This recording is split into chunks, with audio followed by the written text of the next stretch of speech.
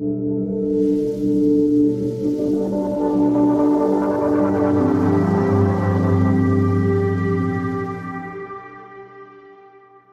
everyone. Welcome to Foresight's Existential Hope group.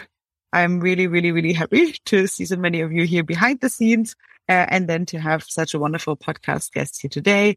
As usual, this is like a quite unusual podcast in the sense that Beatrice and I will be asking a few questions about what really drives the people that most inspire us to be work on positive futures. And then we also have the back room of our Existential Hope group that is collaborating through the chat. And if we have time, we will take a few questions at the end. But for now, we will kick it off. And I'm really, really happy to have Creon here today. It's very, very difficult to describe you, Creon, and to introduce you as a person. I think in a previous Foresight talk, I tried it by saying that whenever I face a difficult situation, I try to channel my inner Creon and then try to do whatever comes up. So I can't use that line anymore. So I have to find a different one. But, I really want to say, like, first and foremost, and officially, really, you are like a super brilliant polymath is no other way to describe it.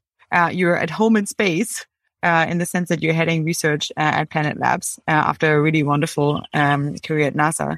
And I should also say that as a Foresight Senior Fellow, you chair our Space Technology Group, which is a private Google group of researchers, entrepreneurs, and funders that are interested in driving long-term progress in space, perhaps in channels, perhaps finding channels that they could otherwise, where they can talk about the types of ideas that they could not otherwise talk about. And I should also say that that's not your only forte. Your polymathiness, or whatever you want to describe this, really shines through in any of our technical tracks, which you join most of them off, from longevity to molecular machines. You're always, I think, there with like a really, I think, interesting, inspiring comment. And plus, you gave a wonderful talk yourself on immunology. So for those of you who are listening to this on YouTube or to our podcast, check out Creon's immunology talk. It has some really, really wonderful slides in there and is much loved and garnered you a big following. And finally, I should really say that beyond your wonderful and outspoken mind, you also have a really big heart and are a dear, dear friend to many people within Foresight, really. And most importantly, I think when we listen to your ideas and when you share, it's very difficult not to get extremely excited about the future. And so you're really a great incarnation of existential hope. So really, really happy to have you on for many, many reasons today. But we will dive right into the questions.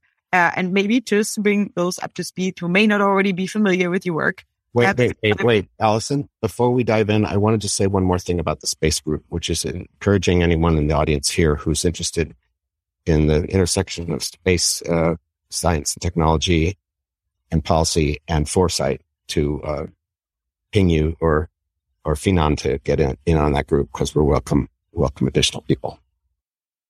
Wonderful. That's a great first plug. And I think that's a good segue also into our first question, which is just in general, like, what are you currently working on? And like, pick people that may not immediately be familiar with your career or a space career in general up a little bit about like what got you started. Like, you have such a fantastic history, and I think it would be wonderful for new people in the space to learn a little bit, like, how does one get started on such a career? What got you inspired? I had a lot of great luck, but I think that is available to most people if they pay attention.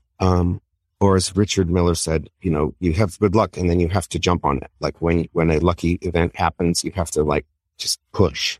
And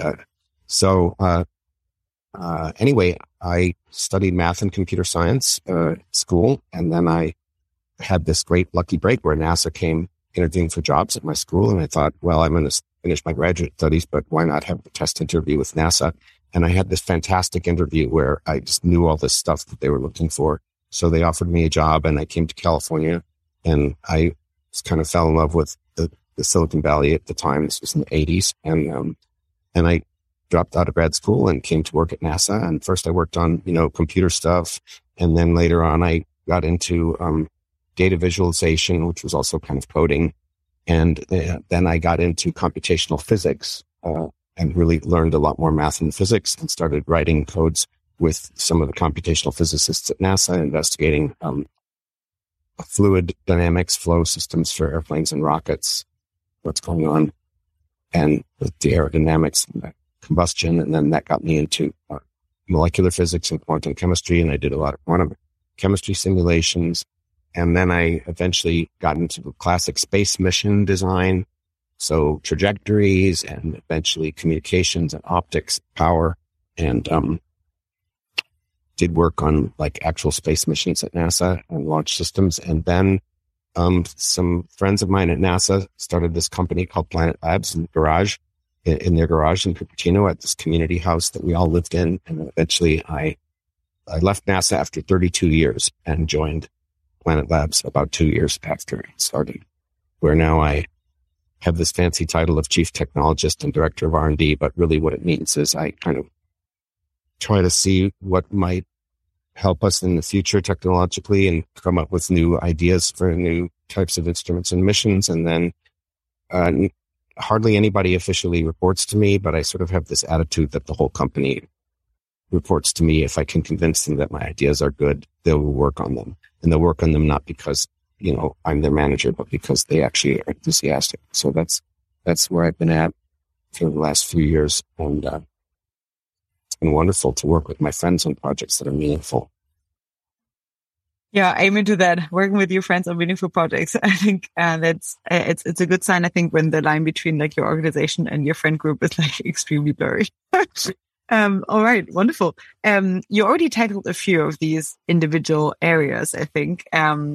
And yeah, you've definitely had like, I think a really rich, travel through all of them, but maybe to just bring someone new up to speed who may be entering the space, like if you could give a bird's eye view of what that space even looks like what does it entail to work in the space industry, or how could one even think about that entire space? Well, the space industry is fairly broad these days and getting bigger. As you know, there's a lot of activity that's geared up over the last 10 years, particularly the last 5.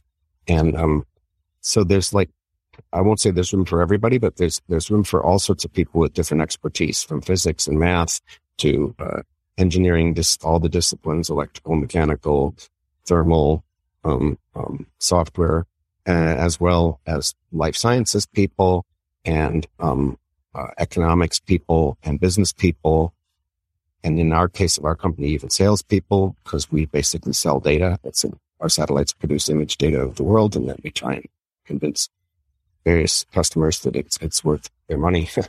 And so, one thing I will say about the space business is that a lot of people who wind up in it, possibly a significant majority, they're sort of like space enthusiasts. And so they direct themselves into it and they figure out a way that they can contribute. It's almost kind of like a cult. People are like, space is the answer. And then they just go into this field because they are whatever passion, science fiction or inspiration as a young person, there's stars in their eyes. And so we get a lot of really devoted people. And in general, that's a very good thing. In practice, I tend to now in my later years be like, okay, let's calm down here and be more reasonable and not just be like enthusiastic about space for its own sake. But, I recognize the power of the inspiration and and anyway, there's a lot of great people, really devoted, really wonderful, intelligent, hardworking, and interesting people in this business. And you can, you can work for the government, you can work for private industry, you can work on your own startup. There's a lot of different ways to get into the game. Okay, great. And what could someone imagine the life of someone working in the space industry? Actually imagine to be like? I mean, you've been at NASA and you're at Planet Labs now. Those are very different roles. You haven't been at the government yet, I think. No, NASA's the government. I consider the government. Okay, but regulating the industry yet. No, it's not my thing. An everyday life for me is kind of like normal, right? I kind of equally partition my time between studying and learning about relevant matters, doing calculation and design and coding, mostly sort of small scale stuff to just test out ideas to the extent I can myself to see if they're any good. And then sort of the third partition of time is, meetings, calls, pitching stuff to my colleagues to see if they make sense, or reviewing stuff that they've done and telling them whether it seems to make sense. So, I mean, it's not that much different from any other sort of scientific or technical field in that regard. Is there any example project that, I mean, it's not classified as something that you could speak about, like that? Well, we don't really do anything classified at Planet. So we have, proprietary stuff that we're not ready to reveal yet. But one example project that has been a great top of mind for me for several years now is this thing called Pelican, which we just announced, which is our next generation, very high resolution imaging satellites, which are sort of new kind of satellite, mostly because it flies very low. And so it has an advanced propulsion system that allows it to fly kind of down into the atmosphere and get really close and take high resolution pictures with a relatively smallish satellite compared to, and it's much less expensive than competition that use larger satellites in higher orbits. And so that I've watched over the last few years that go from like my crazy idea and a few PowerPoint slides to this giant project now, which is like a major announcement of our company, and we're spending a lot of money on it. We're building these things. They're getting, the hardware's coming together. They're getting integrated. We booked launches for them. And so, assuming it works, this is going to be a very exciting year regarding that Pelican project. And if you look on Planet's website, I think you could find some marketing videos. Oh, very exciting. Okay, wonderful. In general, if you look back not only at your own career, but like perhaps a little bit more back at like the field in general, and since you've been in it, have there been any exciting shifts or any like cultural paradigms or something that, had returned? Like, were there any like notable developments that like significantly like expanded people's just paradigms of what's possible? Or like, how did the space evolve? Very much so. In the, let's say in the last 10 years, or roughly speaking, maybe a little longer, sort of the last few years I was at NASA, and then the last 7 or 8 years I've been at Planet, there's been a huge change most people are aware of in the space industry. We've had the rise of this whole so-called new space industry, new companies building rockets and satellites and kind of using more, trying to maybe discard where appropriate some of the ultra-conservative approaches that government missions, who were for a long time pretty much the only game in town, were levying these requirements on themselves that were maybe not quite compatible with a more iterative, fast-paced, risk-tolerant model, like the typical Silicon Valley model. So there's been that whole new space industry, which I roughly described right there. And of course, another thing that has really made a change, everywhere, but no less in aerospace and the space industry, is that, ridiculous advances in computer power, and particularly for a given cost. Like, computers are 1 million times better than they were when I started my career for the same cost. It's insane. Like, my laptop is better than the best supercomputers that cost tens of millions of dollars that we used to work with at NASA. My laptop of today is way better every way. And so, that's, hugely changed what you can do in terms of managing data and doing simulations and testing designs. And then also, of course, concurrently with that, we've had the rise of the internet, which has just completely changed knowledge management and access to information and now collaboration. So I mean, this is not unique to the space industry, but it has had a huge effect on the space industry. Aren't there some videos online on YouTube as well of like, I think we're using the early NASA computers for visualizations, and I encourage some of that stuff. Some of it's pretty embarrassing at this point in time, but it's probably findable. Well, at this point in time, but I think it only shows really how much progress actually occurred. And so I think it's quite inspiring. Okay. Well, are there coming from that historical lens, are there like any specific areas that, you think are like maybe the next paradigm shift, or areas that you currently find undervalued, or where you just expect, like if you know, even either cultural or technological breakthroughs to occur in your space? Well, in the last few years, I've been getting interested in a broader set of topics than just space or remote sensing by satellite. They're somewhat related, but I'm kind of more excited about some of these new synthesis areas. I mean, there's plenty of people who are focused on space and launch systems and satellites, and it's all wonderful. And I've been focused on it too. But more recently, I'm getting really inspired by natural systems, and particularly the sort of merging of advanced technology with natural systems. I think that particularly with looking at biology and ecology and sort of looking for the wisdom of nature and combining that with the technology that we have, rather than sort of a technology versus nature approach or a technology replacing nature approach, which I often hear people talking about. I mean, as you know, like one of the things is, people are concerned about carbon in the atmosphere. And so every tech bro or every tech bro has a, giant machine that they want to build and scale globally to pull carbon out of the atmosphere. And I'm like, hey guys, like we have the technology to pull carbon out of the atmosphere. Nature's been doing it for, hundreds of millions of years. It's called the soil, and it's called life. And all we need to do is look at that and nurture it. And, we can sequester as much carbon as we want, and also, enhance biodiversity, and really the natural systems are the miraculous ones. This is a similar thing, Allison, to what people see, like a lot of times in the nanotechnology and molecular machines field. It's like, oh, you want to get inspired about molecular machines? Look at life, because that is molecular machines that are so much more complex, advanced, and beautiful than anything we do, with a scanning probe microscope. And not to disrespect those who are taking a more hard engineering approach to it, but it's just that, for me, looking at nature and looking at life and looking at ecology is kind of the next frontier for technology, because it is the ultimate technology, by far the most advanced technology we know of in the universe.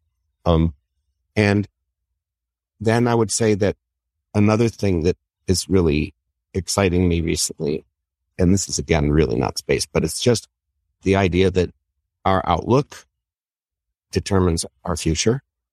And I know this is kind of the whole exo thing. It's like, if you spend all your time thinking about disasters and crises and dystopian futures, you're probably more likely to get one of those things than if you spend your time thinking about wonderful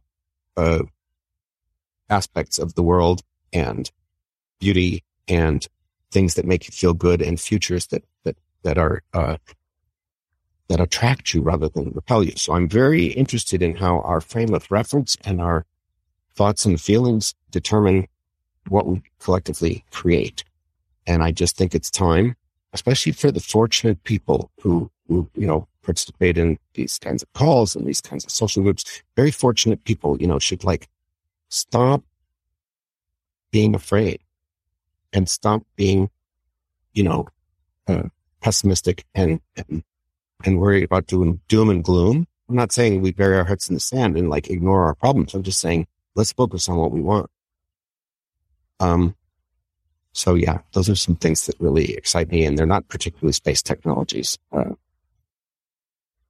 Yes, I think I, as I said in the introduction, that's only I think really one of the many hats that you wear, at least at Foresight.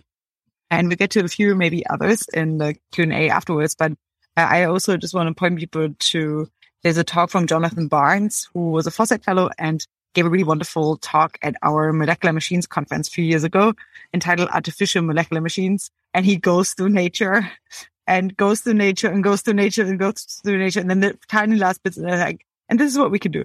And so I think it's really, really inspiring really to take a look just to bear witness to all the fantastic things that nature can already do and learn from it.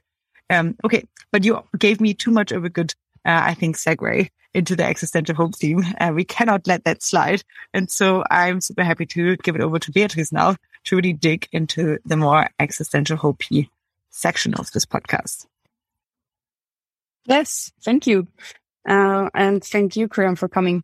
So this section will just have a few questions that are more like digging into the philosophical aspect of what you just talked about and how our outlook determines our future. And so, what we're trying to do is just hearing from scientists like Creon how what he's working on right now can actually impact the future and what visions, you're having for the future, Creon. And I know you and Allison have been friends for a long time, and I'm always hearing about like all the crazy, amazing things that Creon has done. So, it's going to be very interesting to hear if you have any crazy, amazing plans for the future as well. There's this question that was, we shared the questions that you might ask in a document in advance, interest full transparency here. And there was this question about that it's hard for people to envision positive scenarios, and envisioning dystopian scenarios seems to be easier. And what can we do to change this? And so here's kind of what I have to say about that, which is that, again, we need to discuss what we want and what we want as individuals and what we want at a physical level and biological level and economically and societally and even cosmically. Like, what is it that we really desire and what inspires us in a positive way? And we need to look inward at that stuff as well as outward. Now, I think dystopianism is easier. It's particularly easier to dramatize. Like, everyone complains about dystopian sci-fi and dystopian movies. And it's easy to dramatize because one might say that drama requires conflict. And so if you're going to make a dramatic piece like a novel or a film, you want conflict. And human versus nature conflict is kind of passé. Like, it's not considered very, it's not a really popular theme anymore. It used to be. Now we realize we have to partner with nature, at least intuitively. And so the conflict tends to be human versus human and good versus evil. And it's a formula. It's a simple formula for drama. But I think that actually, at least for me, like the best drama, even if it's kind of dystopian, like there is no good versus evil, black and white. Like, you find that all the characters have a mixture of each, and the hero has flaws, and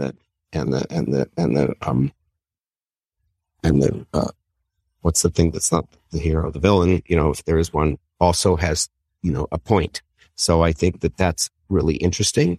And and also I think dystopian is easier to visualize because people are programmed heavily since childhood to be afraid and be fearful. And they're ruled by fear. So many people, so much of the time, even me, some of the time, less and less, I hope. And, and like modern media and social media, they capitalize on this because like, people have a visceral reaction based on fear. And so they're going to commercialize, whatever grabs you. And if fear is what grabs you, then you're going to get more stuff that plays on the fear.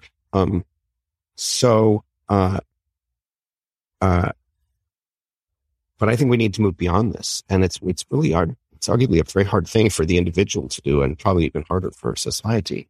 I think the American experiment, if you will, and the American dream of like, you can achieve what you want. And, we can have a pluralistic society where we allow, everyone to do their thing and it's going to collectively work out. I think this is a societal step in the right direction, but I think we really have to kind of get back to our roots in that regard and stop being so angry and fearful and just be a little bit more, open and tolerant and understanding and, positive and have compassion for the people who are still ruled by fear and try to gently encourage them to move in the other directions. Yeah, I love that. And it's definitely, as you say, not being, it's not black and white, it's not good and evil. And also I was listening yesterday to a podcast where they were talking about how, what you said about being positive, like hope. The definition of hope is having optimism with a plan. So it's being positive with a plan and also recognizing, the challenges that will come along the way. So if we just try to actually start envisioning what a positive future could be like, do you have in your mind a vision of existential hope? Well, yeah. I mean, I have a rather extreme vision People have even told me I should start a cult based on this, semi-seriously. And this is a vision that actually Allison also knows about, because we both encountered the Millennial Project and Marshall Savage, who's kind of disappeared, but we encountered it together. And that vision is like, we might be the only intelligent life in the universe. And that is not a stance that is popular with a lot of my space friends, but quite frankly, we have no evidence, no direct evidence of any other intelligent life, or even any other life at this point in the universe. But I'm willing to grant that microbial life, or even just like simple, non-technological, non-civilizational life, might be elsewhere in our galaxy. I think that the case is getting fairly tight right now, that there's no high-tech, at least no high-tech expansionist civilization in our galaxy, perhaps other galaxies. And so if you think about this, and I'm not saying this is true, I'm just saying it's worth thinking about. If you think that we are the universe's only experiment with intelligent, conscious life that's capable of love and appreciating beauty and searching for truth, because the rest of nature doesn't really do that. Okay, the rest of life, as far as we know, doesn't do that. If we're the only ones that do that in the whole galaxy or the whole universe, then what happens to us is like of extreme vital importance. You can't take this nihilistic view that a lot of our contemporaries do. They're like, oh, the world is headed to hell in a handbasket, but it doesn't really matter because there's a million technological civilizations, and so we're just a blip, and who cares? I'm like, well, maybe not. Maybe we're the only game in town. It might be sort of a conservative, precautionary view to at least consider that and say that what matters to us matters fundamentally to the future of the universe. Is the universe going to be filled with life and intelligence and beauty and love and understanding, or is it going to be, a dead universe with just a bunch of like little bacteria living everywhere? To me, that makes all the difference in the world for the existential hope future. So my sort of vision of existential hope is that we should at least take this as a serious possibility and realize that we may have a absolutely fundamental responsibility, humans, to the future of the universe. We either spread life through the universe and spread all these wonderful aspects of our culture and our ecology. I mean, it either expands with us to fill a dead universe, or the universe remains dead. So that is a distinct possibility. I think it is the precautionary principle to take it quite seriously until we have incontrovertible evidence that it is untrue. And I think it's actually a better vision. What I mean is it's a more positive vision, because if we're just one little backwater third world civilization amongst the whole intergalactic federation, then it's like, well, something we might end up faring about as well as other backwater third world civilization societies do on Earth when they encounter the superior technology. It's like all kinds of things can go wrong, even if the more advanced cultures, have good intentions. It can still cause all sorts of problems for these lesser players. And so I'm kind of hoping we're not a lesser player. And I'm thinking the evidence is that we might be the only player. And so let's at least talk about and think about that potential future where we not only matter, we are fundamental. Yeah, it sounds like sort of upgrading or upvaluing the humanity and the human experience. Yes. And potentially being like even more afraid of existential risks than we already are for this planet. Well, again, but look, there's like, yes, you can make you even more afraid of existential risk, because like everything hangs in the balance based on what happens to us in this hypothesis. But it's also, you could look at it the other way. It's like the universe is ours, like what do we want it to be? Yeah, I interpret you as being very like optimistic and positive about the future. Would you say that you are? And if so, what would you say has like given you that strength or power? Well, I have an optimistic, positive vision of how it can be. And I think if we, straighten out our attitude and certain other things, it will be that way. And I'm kind of wired to be optimistic. I'm not a very depressed person, although, I have my moments. And And this wiring, by the way, this is kind of why I'm so obsessed with how individuals think and and how they feel and whether they're ruled by fear or ruled by vision and hope. Because really, like, it has to start there. We're not gonna have this great future if everyone is, depressed and pessimistic and fearful. So let's work on that. I get, again, like, there's questions about technology and breakthroughs and stuff like this. I'm like, well, technological breakthroughs are probably going to still happen. And I don't know which ones are going to happen and when, but I'm kind of, thinking that as long as, things don't go totally off the rails, like, we can count on technological advances and even some breakthroughs. But if we don't have a breakthrough in our wisdom and our thinking and our vision, then the technology is neutral. Like, it's just going to make, like, look at AI, it could make the world this way or that way, or make no difference. It's up to us. It's not the technology. Yeah, definitely. And that's what I think the Existential Hope Project is about in terms of, envisioning the path, but also being aware of the risks. I would like to mention one technology, and I know that I kind of, people hear this a lot from me, but just in case, I do think that an amazing thing that we can use to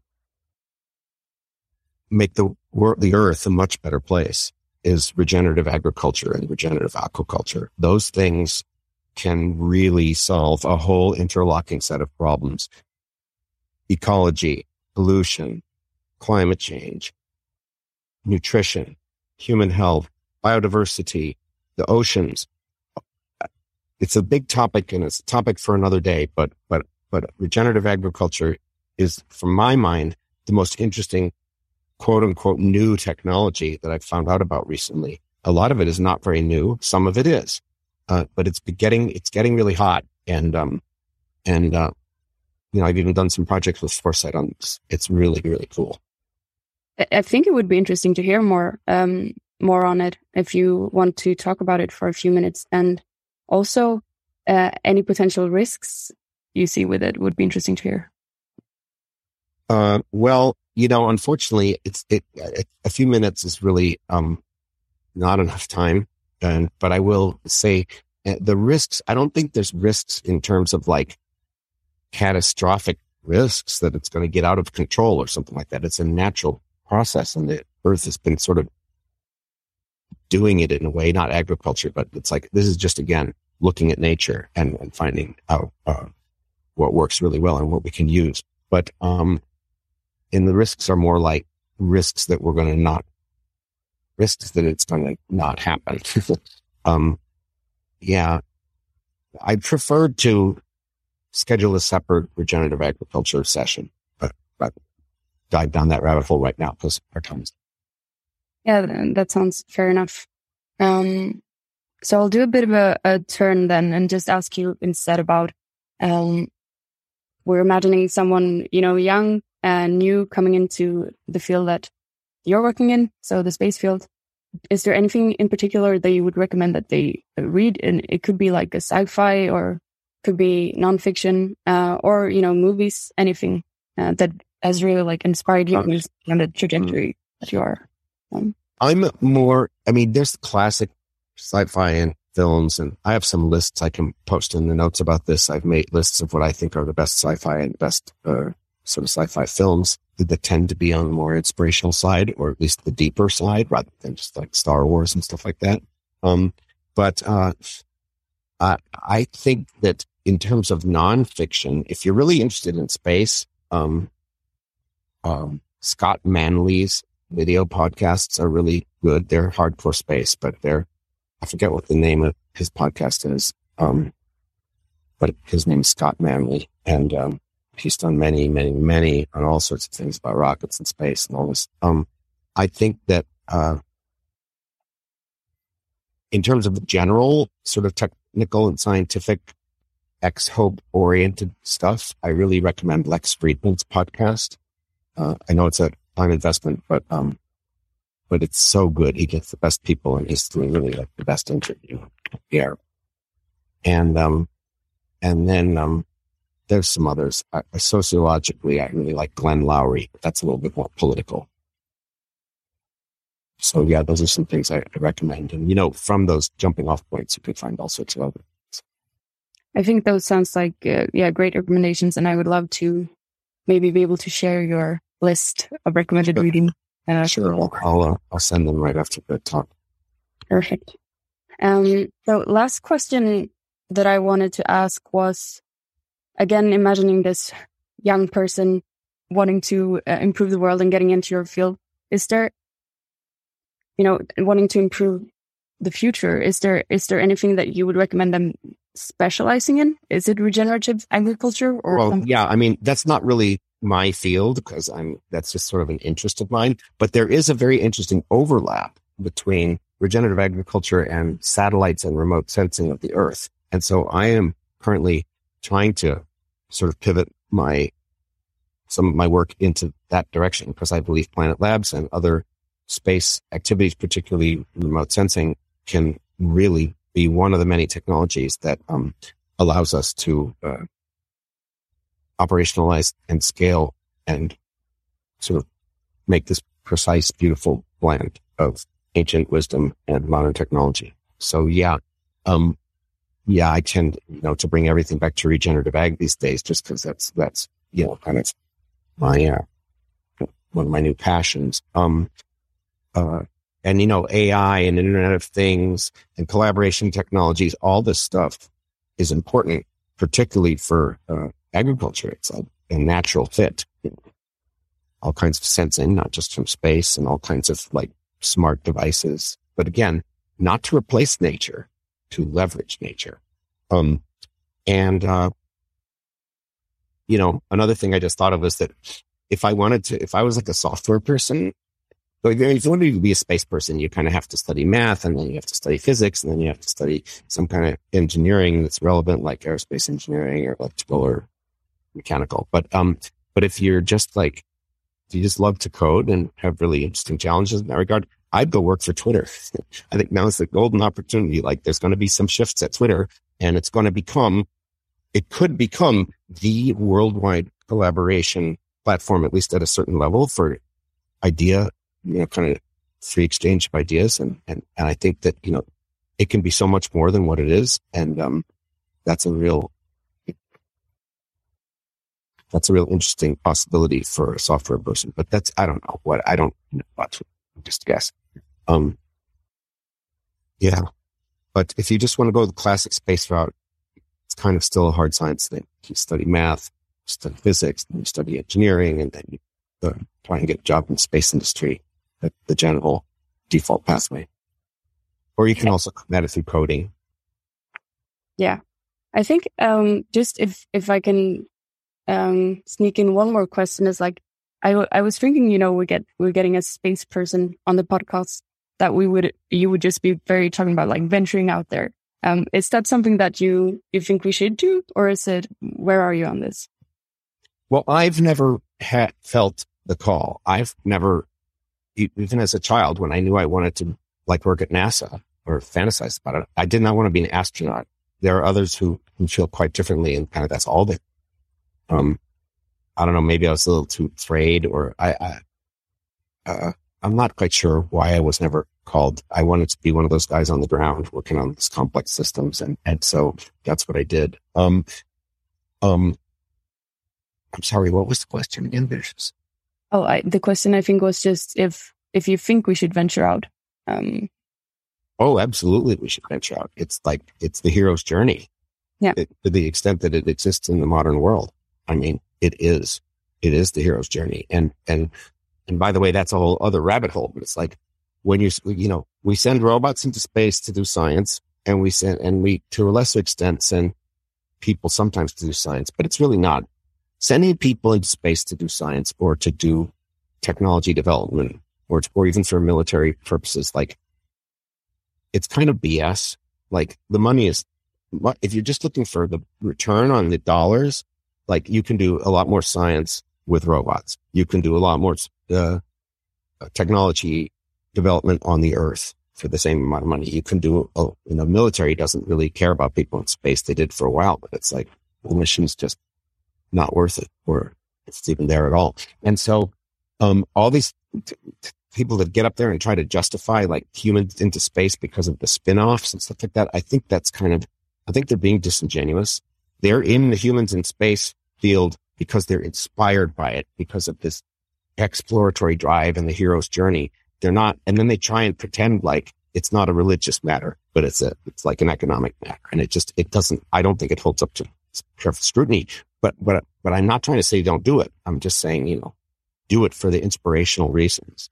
Now, on the other hand, like I did ask this, I went to these lectures once about the Mars rovers, the first set of, advanced Mars rovers, the Mars Explorer rovers, which are, I think they're dead now, but they were up there for close to 10 years wandering around before the new ones got there. And this guy gave this great talk at NASA. It was the first I'd ever seen like this. He was a geologist, and he gave a talk about the first year of this rover's activities. Went here and it took photographs of this, and then it saw this other thing in the distance, and then it went over there, and then it made some measurements, and it drilled a hole, and then it, found this other thing along the way, and then it looked at that, and he made this whole hour-long discussion of this rover's journey. I don't know how many, it was a few kilometers, and all these different things they figured out about the geology of Mars. And it was very impressive, right? Because this was all done, for, orders of magnitude less money and time than it would take to send humans to Mars. But I did ask him at the end of the talk, I was like, well, you're a geologist. You just described a year's worth of activity of this remotely operated rover on the surface of Mars doing geologist things, because this was kind of like a robot geologist. And I said to him, if you were there on Mars with your, your pickaxe and your magnifying glass and your collection bag, like how long would it have taken you to do all this stuff that the rover took a year? And he said, about 45 minutes. So, there is sort of, I'm not going to completely denigrate the idea of humans doing science, on other worlds, but, it'll be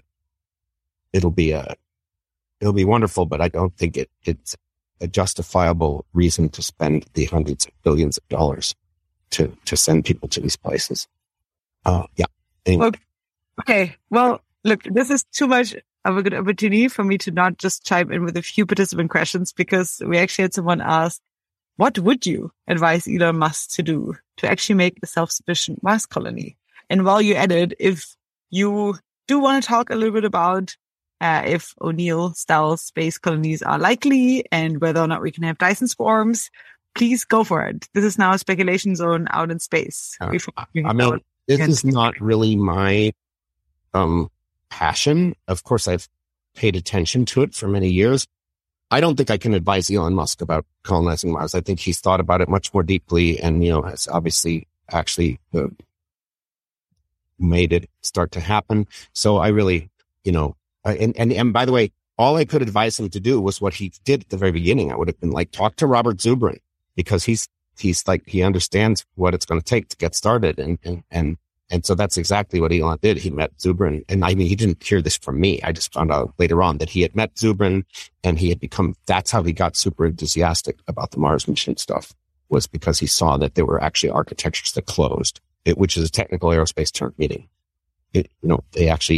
you can design something that's capable of achieving the goal, and it comes in on budget and on schedule, the right mass, all this kind of stuff.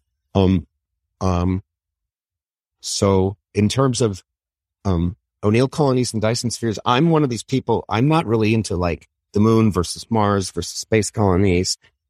I'm kind of like, do it all if you can.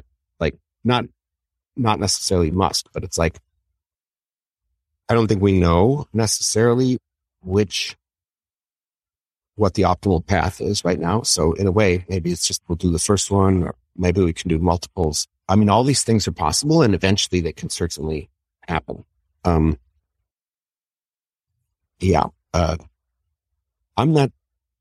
not sure how much people are actually going to like this. You have to think about a colony on Mars, or even an orbital colony.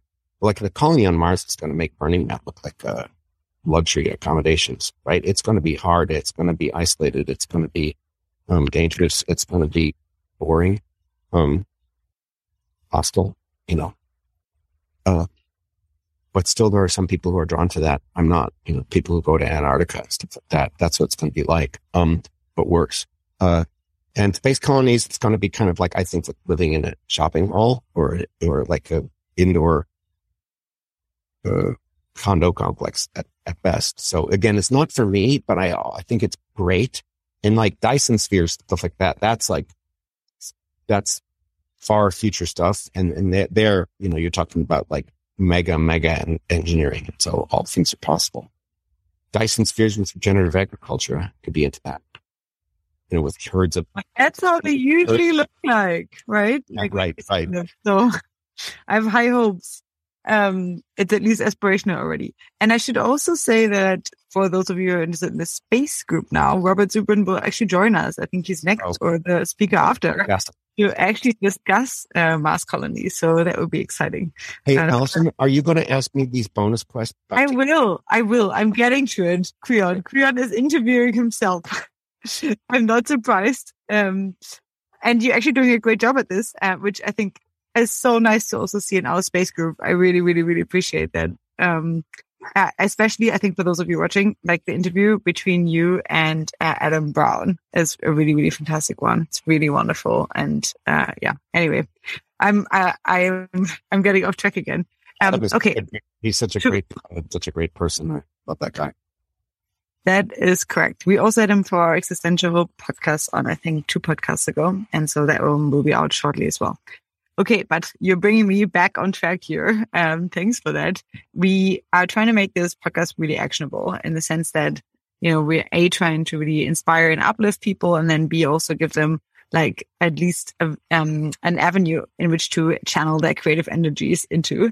And so first, maybe we get back to the concept of a eucatastrophe. So when, the paper on Existential Hope from Toby Ord and Owen Cotton-Barron first came out, they really coined this term, or like they resurfaced the term of a eucatastrophe, which was actually Tolkien.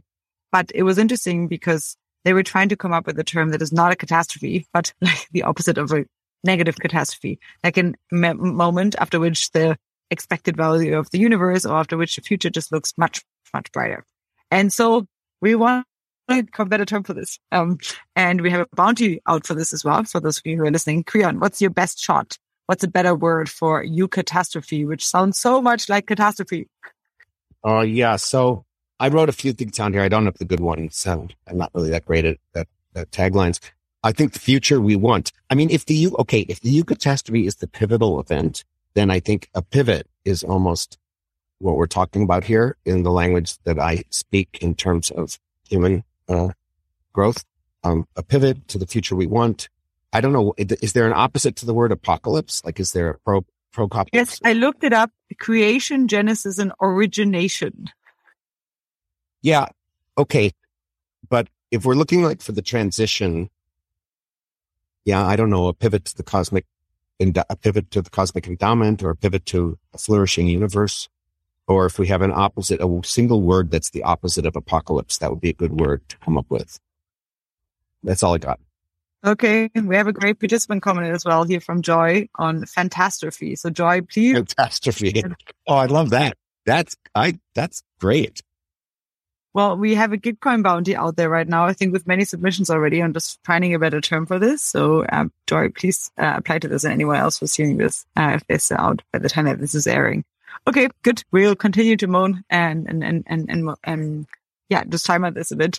And second question that we always ask, which is, I think, the one that like really is my favorite question. So I'm always so excited to ask it, which is, what would be such a eucatastrophic event for you? And so the idea is really... Yeah, right. Okay. But wait, let me just set the stage for those people that are listening in. And so the idea is that, hey, look, let's try to actually imagine what such a great event would look like, the opposite of a catastrophe, like after an event after which the value of the universe would be much larger. The reason why we're asking is that we will then use that as a prompt, and again with a bounty, so that other people can generate a day in a life story about this. And we'll also create an art piece that really visualizes this type of event, and that we will then exhibit in our Existential Hope gallery. So the stage is yours, Creon. Give us your best shot at a youth pastor. You just have a moment. This was a question that I really felt a little bit of ill prepared for, but I do have some ideas. So I think one very interesting thing is that several of, like you and I, Allison, Beatrice, and maybe some others in this call we have had some experiences over the last few years that are really, I feel, sort of examples, like community gatherings and stuff like that are examples of what everybody could actually have in a fantastic future. And so I think that to some extent, maybe this is my own filter bubble here, but to some extent, things are already pivoting towards the kinds of future we could have in terms of love and community and technology and adventure, but also like lack of severe hardship and lack of fear. So I think that to some extent, our community, and maybe even to some extent, it's less obvious, the world is pivoting in this direction. I'm sort of a Steven Pinker fan, and I think that things are getting better. And while we have risks, things are getting better for most people, in spite of what a lot of our contemporaries, are so concerned with. And I'm not to say their concerns are invalid. I'm just saying it's a matter of where you focus, what you want or what you love or what you hate. But like look at this recent war in Ukraine. Yes, of course there's been suffering and of course there's danger, but it's kind of making a point like, hey, this is a terrible idea to go invading another country. Like these days, it does not work out well. One could. So I think these are hopeful signs that the planet may actually be saying, hey, we have it pretty good. Like, leave us alone or just like collaborate with us, but don't fight because the aggressor, what's in it for them, really? It's not clear that anything is. And so again, I'm happy with what I'm seeing, but maybe I would see the world through rose-colored glasses, but those are the glasses I want to see it through. So let's just leave it at that. Yeah. Well, I mean, I think that's, to concretize it a little bit and actually like make it something that, people can really like imagine and pinpoint like a storyline on, or like, even like an art piece for. I'm hearing a lot of like, I guess, at least in the beginning of it, like community and like types of specific like gatherings really in community that make one see that like more is possible, and why even we want longer lives for ourselves and for civilization. Like those kind of like pivotal breakthrough community moments. Is that something like that, or is there like a different thread you want to pull on? No, I think that's more your thread, Allison, and I'm totally behind it and I love it. It's just that's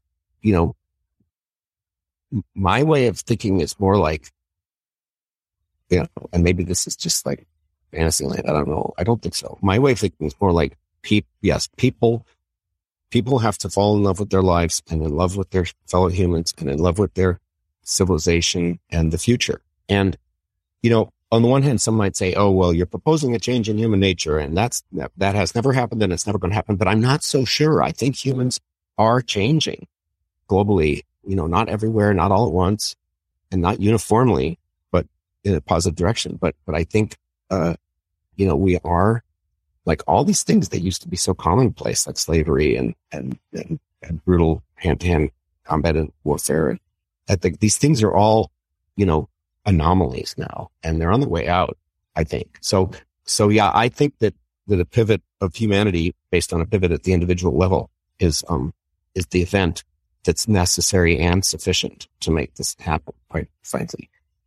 Yeah. And yeah, I think it's not even like all that rosy to the extent that, and like this is, I guess, also a plug for the book on gaming the future technologies for intelligent voluntary cooperation that like Mark and Christine and I just wrote. But like, I think really like we've made it so far as a civilization, and what you mentioned up front of just like, we've made it far enough that aggression is really not like such a good strategy anymore right now, right? Like you can either have like voluntary independence and leave each other alone, right? Or you can cooperate and collaborate. Or you can compete within sort of a lawful, orderly playing field, and even that is becoming more like interdependence and this kind of thing. So we've been learning a lot the last few years, and I think we're going to continue to learn at a rapid rate. And I think again, for all of its, for all the malignment that it gets, including from me, media and social media make it clear to the world, or much of the world, that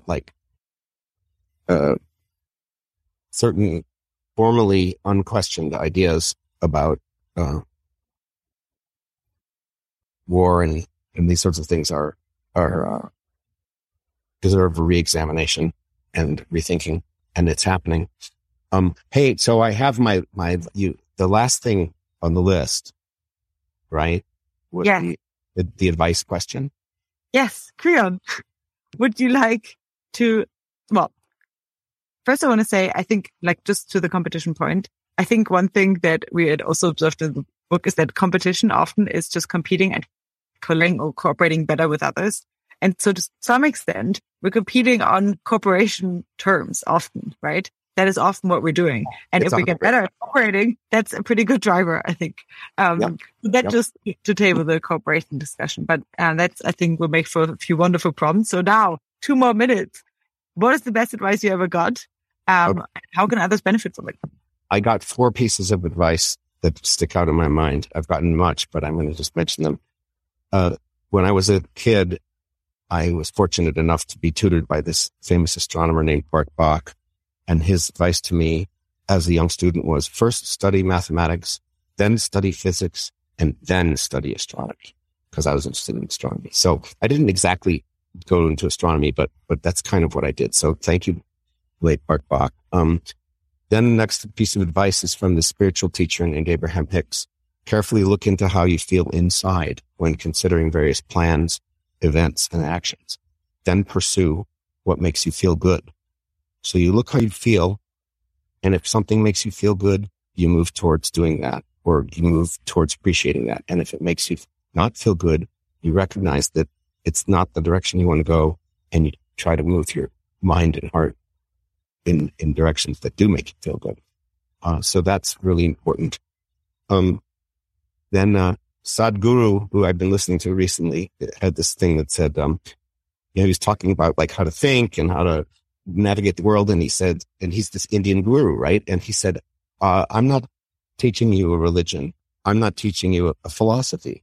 I'm teaching you a technology about how to be the CEO of your own mind. And so this is sort of another version of the same thing. And then the last piece of advice that I'm really glad I got was when I ran into my friend Luke Davis a number of years ago, 6 to 7 years ago. And he said to me, Creon, you have to come to this event tonight and meet my friend Allison. You will love each other. Oh man. Okay. Mic drop. Very, very emulatable. Thanks, Creon. Thanks everyone for joining. This was really, really wonderful. We hit it right on the hour. And, I think Christine said it in the chat. We have to do these more with you than just, once. So you have to come back annually now. And there's always lots to learn. All right, everyone. This was a really, really hopeful session. I always leave I think I would say is my catastrophe moment is having conversations like this and having podcasts like this. Even if they're virtual at Vision Weekend, I always leave insanely inspired afterwards. So thanks a lot for this catastrophic moment, guys. And we can't wait for the next one. Those are monthly. Thank you, Creon. This was wonderful. Thanks for preparing so much. And I hope you all have a lovely rest of your day and weekend. Bye, guys. Bye-bye.